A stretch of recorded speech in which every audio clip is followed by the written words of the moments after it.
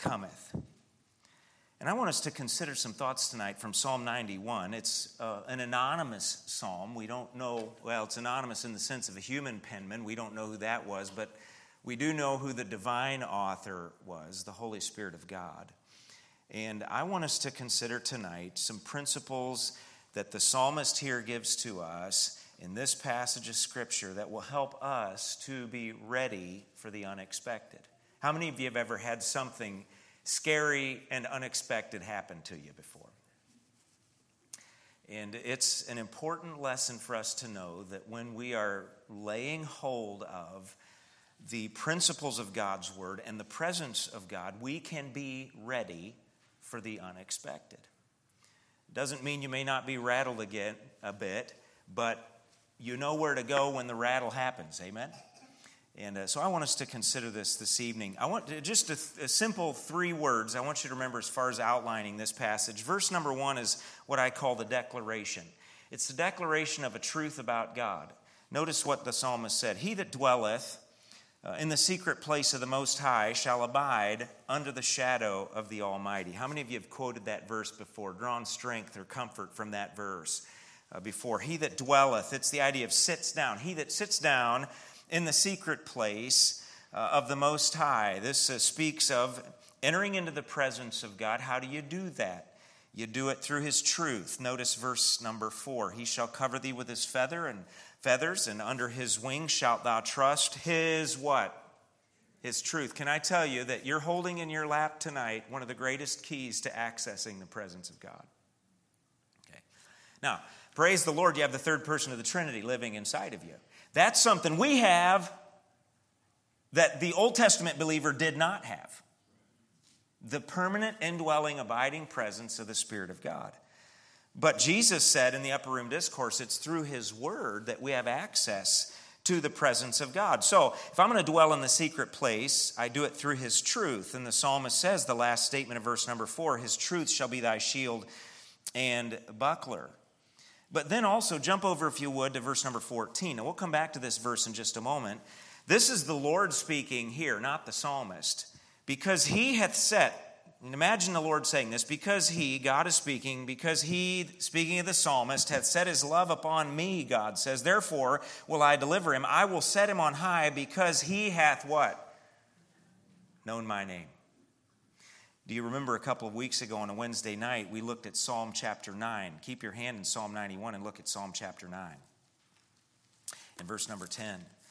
The importance of knowing the name of the Lord. And what does that mean? It's not just that I know Steve Graham's name or Mike Miller's name or Ron Capel's name. It's not just, in the Old Testament Bible terminology, to know someone's name was to know their character intimately. Notice, if you would, Psalm chapter 9 and verse number 10. And they that what? Know thy name will put their trust in thee. For thou, Lord, hast not forsaken them that seek thee. And I'm reminded of the words of Solomon as well, that the name of the Lord is a strong tower. The righteous runneth into it and is what? Safe. So knowing the Lord, the Bible idea of knowing the Lord, go back to Psalm 91. The idea of knowing the name of the Lord is knowing His character and trusting in His character. Knowing the reality of who He is, so that when I get in an unexpected situation, in knowing His name, I'm reminded of the fact, He's omniscient. He knows everything. What I'm going through, though it caught me by surprise, it didn't catch Him by surprise. Okay. He's omnipotent. I don't care how overwhelming this unexpected situation may be, it is not bigger than my God's ability to be sovereign. Okay? And we could start applying the attributes of God's character, His nature, in a situation, and you can see how knowing His name will help us be ready for the unexpected. I think about Jeremiah chapter 9, verses 23 and 24. I'll just turn there briefly and read these two verses. Some of you may have them memorized. Jeremiah chapter 9, verses 23 and 24. Thus saith the Lord, let not the wise man glory in his wisdom, neither let the mighty man glory in his might. Let not the rich man glory in his riches, but let him that glorieth. If you're going to boast in something, boast in this. And it's not talking about prideful boasting, But it's talking about the acknowledgement of a reality. Let him that glorieth glory in this, that he understandeth and, what's the next word? Knoweth me. That I am the Lord, which exercise loving kindness, judgment, and righteousness in the earth. For in these things I delight, saith the Lord. The application is this, is no matter what happens that maybe seem unexpected to me, catch me by surprise, it didn't catch God by surprise. And when I know him and know the reality of his attributes in my unexpected circumstance, I can rest in the fact that God knows and he's in complete control. And he is good all the time. And all the time, God is good. And so those that know his name, the psalmist said, they'll be set on high because of what they know about God and their trust in that. When the difficulty, the unexpected trial comes, God is going to deliver them. He's going to set them on high.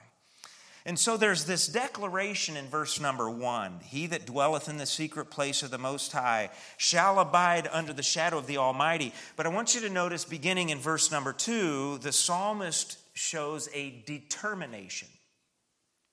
That he's not just going to quote verse number 1 as a theological platitude, but he's going to apply it in his own life. And notice how verse number 2 begins.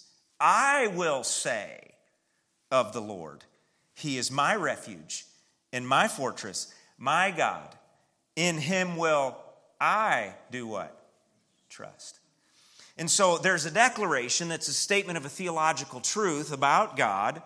You dwell in the secret place. You spend time alone with the Lord. In so doing, you're going to be lodged under the shadow, the protection of the Almighty. El Shaddai, the God of the mountain. The God of the heights, okay? And then the psalmist shows us this determination. And throughout the rest of the psalm, there are 5, I'm going to point out briefly this evening, of the psalmist saying, I will. I will. Either directly stated or implied. 5 things that the psalmist either directly said or it's implied that he said by God's response to him. He said, I will say of the Lord, he is my refuge. Down in verse number 9, the psalmist said this, because thou hast made the Lord, which is my refuge, even the Most High, thy habitation, therefore shall no evil befall thee. The point here is this, the psalmist and those that he influences, secondly, say, I will seek.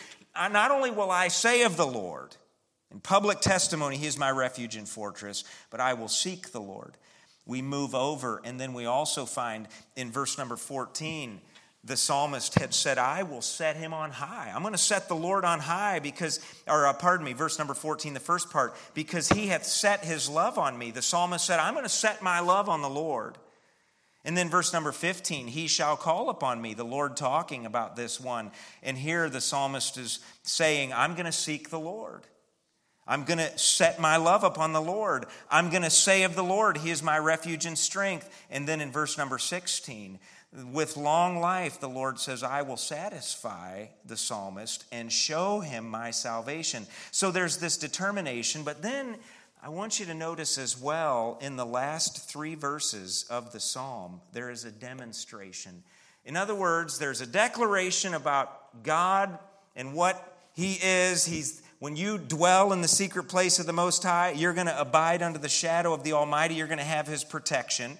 So that when unexpected things happen, you're not out from under the veil of God's protection. The psalmist then says, listen, I'm going to personally apply this in my life. I'm not just going to say this is a theological truth about God, but I'm going to apply it to my life. I will say of the Lord, he is my refuge. And then God, in response to that, beginning in verse number 14, notice verse number 14, God is speaking, because he hath set his love upon me, therefore will I deliver him. And that is the first of 6 times that God says he will do something because the psalmist had said he will trust the Lord. Aren't you glad we have a God that honors our faith? By the way, the word is used there. Notice verse number 15, the last statement. God speaking says of the one who trusts him, I will deliver him and, what's the word? Honor him. In other words, can I say this tonight? You are not inexpendable to God. Okay? God puts expendable. God puts a high value upon you. Nothing is going to happen to you but that God doesn't allow it. And in anything that God allows to happen to you, it will in no way cause you to be lost to his care. Okay. And so there is this demonstration. And God says in response to the psalmist's trust, I will deliver him. I will set him on high. I will, verse number 15, be with him in trouble. I will deliver him, verse number 15. Verse number 16, with long life will I satisfy him. Now, this being said, I want us tonight to just consider 5 steps in your life and mine, and I've already touched on these briefly, that will help us to be ready for the unexpected. When something happens that we didn't plan on, when an emergency happens, these are 5 actions the psalmist demonstrates to us that will help us to be ready for the unexpected. The first is, verse number 2, I will say of the Lord, he is my refuge and my fortress, my God. In him I will trust. This speaks of a public testimony. Notice what the psalmist goes on to say. Surely he shall deliver thee from the snare of the fowler and from the noisome pestilence. He shall cover thee with his feathers, and under his wings shalt thou trust. His truth shall be thy shield and buckler. It's interesting what the psalmist is doing. He's not only speaking for himself, but he's also using the second person pronoun, and he's addressing someone else. And essentially what he's saying is, I'm not just saying this is good for me, this is good for you too. Okay? And I want you to understand tonight that God is reliable for anybody that'll trust him. He is reliable for anybody. And so the psalmist doesn't just say, I will say of the Lord as it relates to me that he is my refuge and my fortress and my God, and I'm going to trust in him. But the psalmist is saying, this is good for you too. I'm not anybody special in the sense of God will do this for me, but not for you. In other words, what he's done for others, as the songwriter said, he'll do for you. And so the psalmist uses this second person pronoun in here to help us see that there's a broad application here. Notice verse number 5, thou shalt not be afraid for the terror by night, nor for the arrow that flieth by day, nor for the pestilence that walketh in darkness, nor for the destruction that wasteth at noonday. 1,000 shall fall at thy side, and 10,000 at thy right hand, but it shall not come nigh unto thee. In other words, those that are not God-fearers, some kind of destruction or pestilence may affect them, but God will deliver his people. He will protect his people.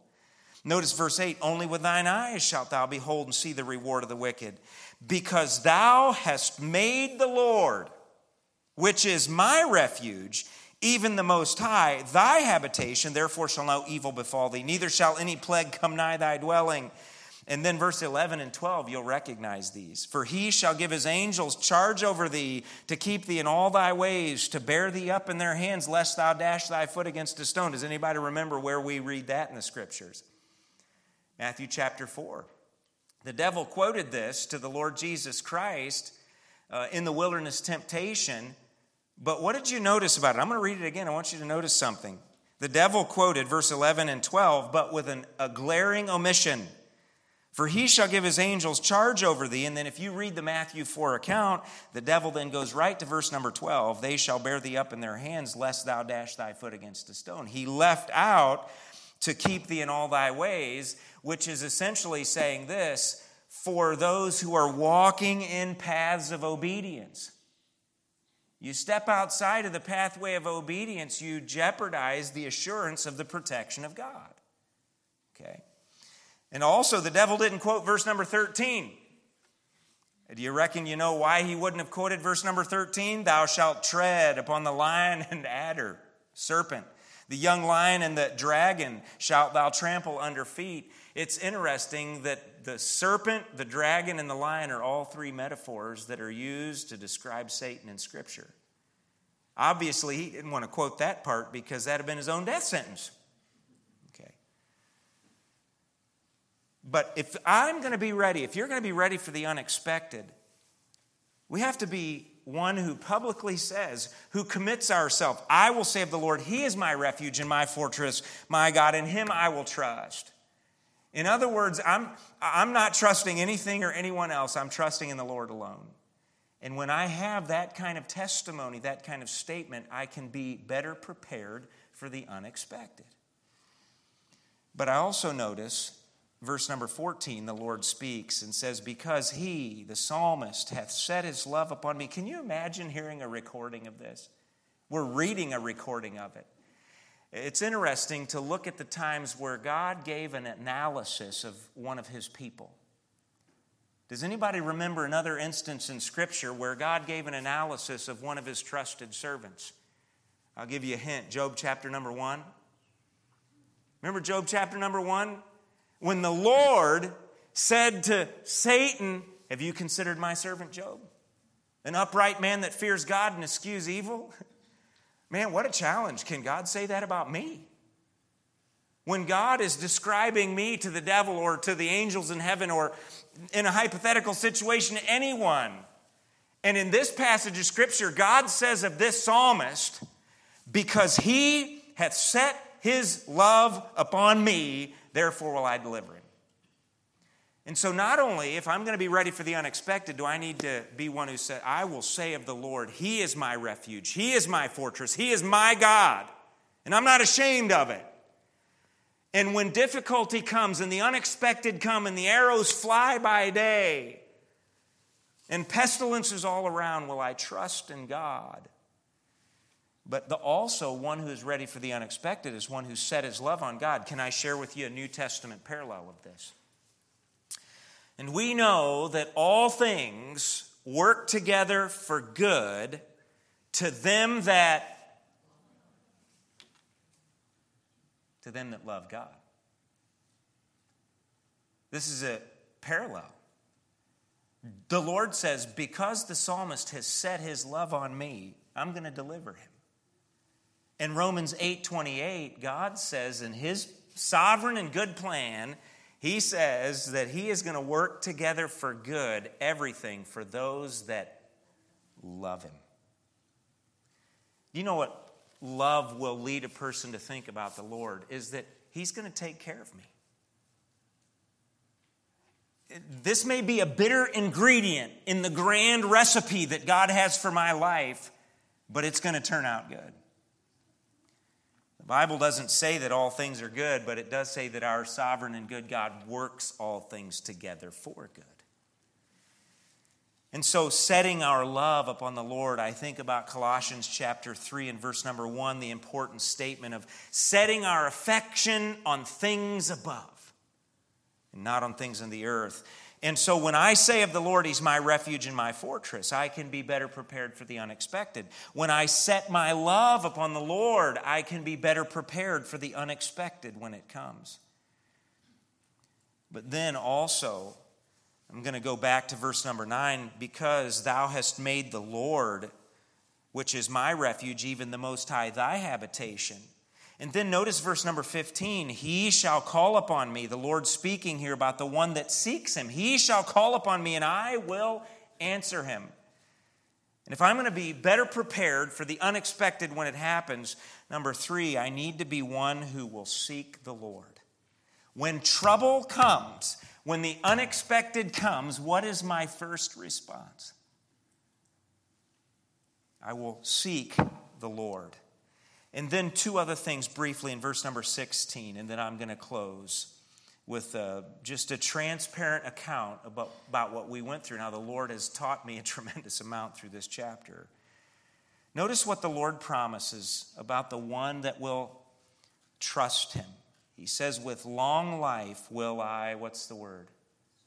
Satisfy him. The implication of this statement is that one who says of the Lord, he's my refuge. He trusts God. And he's one that seeks God. And he's one that sets his love on God, as the psalmist said. And as the Lord says in verse number 14, this is also an individual who said, I will be satisfied with the Lord. In other words, I'm looking only to his hand for provision. And whatever he gives me, I will be satisfied with that. Even if it's not what I planned. Even if it's not what I expected, I will be satisfied because God's plan is best. God's provision is best. one of the reasons that we chose the name Eliza is because the Hebrew version of the name means this: God is my satisfaction. God is my satisfaction. Another shade of meaning with the name is this: joyful.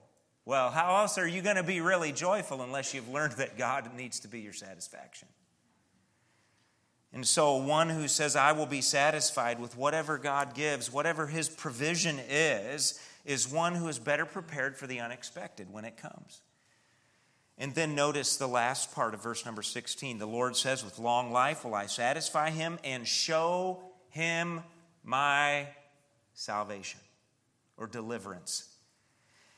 I believe by implication here as well that the person that is best prepared for the unexpected when it comes is one who says, not only will I say of the Lord, he's my refuge and strength. That's going to be the testimony of my life.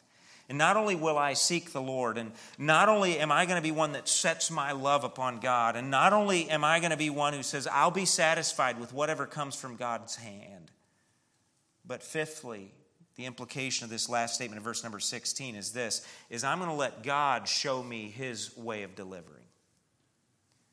How many of you have ever been in a tight situation, a difficult situation, and you've been planning on how to get delivered out of it? You ever been there before? You had a plan, you're like, I'm in this difficult situation, and I'm like that. And maybe in the best and in sometimes the worst sense of the term, I'm a schemer. Like, here's this difficulty. I'm a problem solver. Okay, some of that's because I'm male.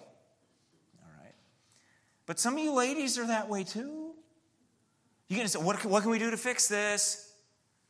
I remember hearing a definition of faith years ago that convicts me every time I think about it, and that is this: faith is living without scheming.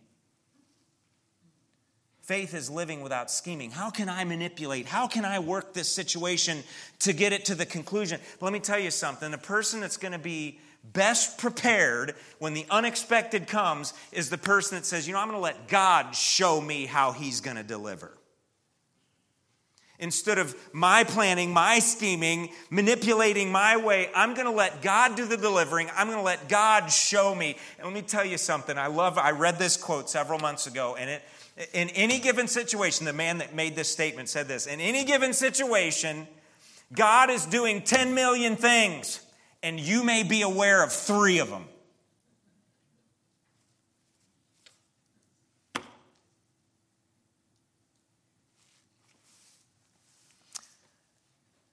Ready for the unexpected.